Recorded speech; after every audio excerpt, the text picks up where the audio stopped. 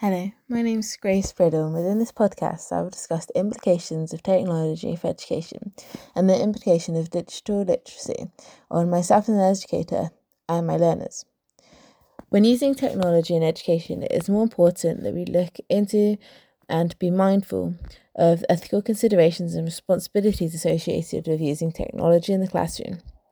One implication of using technology in the classroom and within education is the considerations around student privacy and child safeguarding.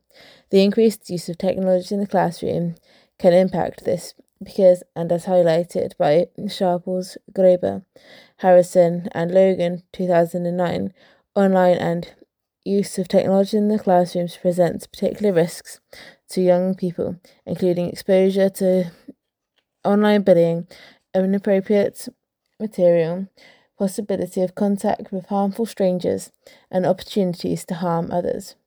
This shows that whilst technology has positive implications, such as enabling more students to access resources wherever they are learning from and whatever their needs may be, there is serious child protection and safeguarding concerns that we need to be aware of. We can mitigate these concerns through having regular training updates and courses, as well as being aware of all policies, such as Keeping Children Safe in Education 2022 and the Data Protection Act 1998. A second implication to digital literacy and education is that we're more aware as an educator of the current national curriculum is outdated in the United Kingdom but also across the globe. Therefore, it doesn't necessarily capture everything that we need for a modern world and teach our students what they need to work in the modern world. As this is highlighted through RSA Animate's video, Changing the Education Paradigms, where they state that the current education system is structured for a different age. As I've mentioned previously, there are many positive implications as well. One I highlighted was that there's more access for students now.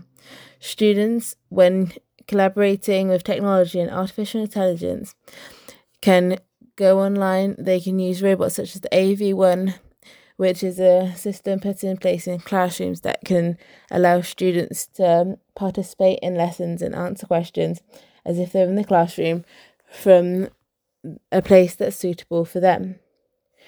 It's also positive because it helps students develop and learn in a way that's going to suit them when it comes to the real world, and when they leave school and learn to work in a world that is more technologically advanced than before.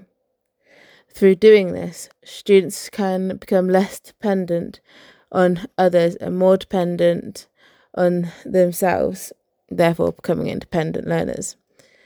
This is critically important for when they work. Overall, I do believe that there's more positive implications than negative implications, because we can design a new curriculum that is around the technology and the technological advancements that occur every year. It means that through artificial intelligence, we can have highlighted areas of concern, highlighted areas of faults within technology where breaches can be made, such as data being lost or sent to parties without consent. These things can be highlighted, addressed and mitigated far faster than what they can be currently.